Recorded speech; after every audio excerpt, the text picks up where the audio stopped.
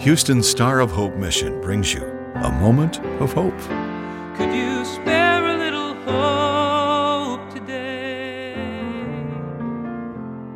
Proverbs 9 verse 10 teaches that the fear of the Lord is the beginning of wisdom. The wise person, the one whose primary objective in life is to glorify God by living well under the banner of His unchanging truth, prioritizes the fear of the Lord.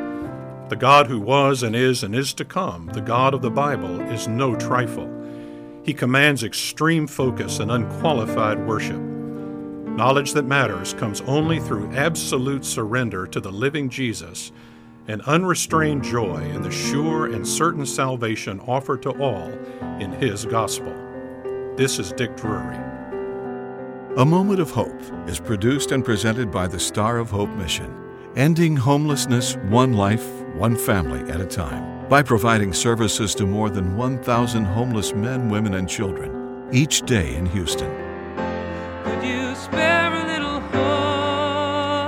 hope today? For more information or to donate to the Star of Hope mission, please visit sohmission.org.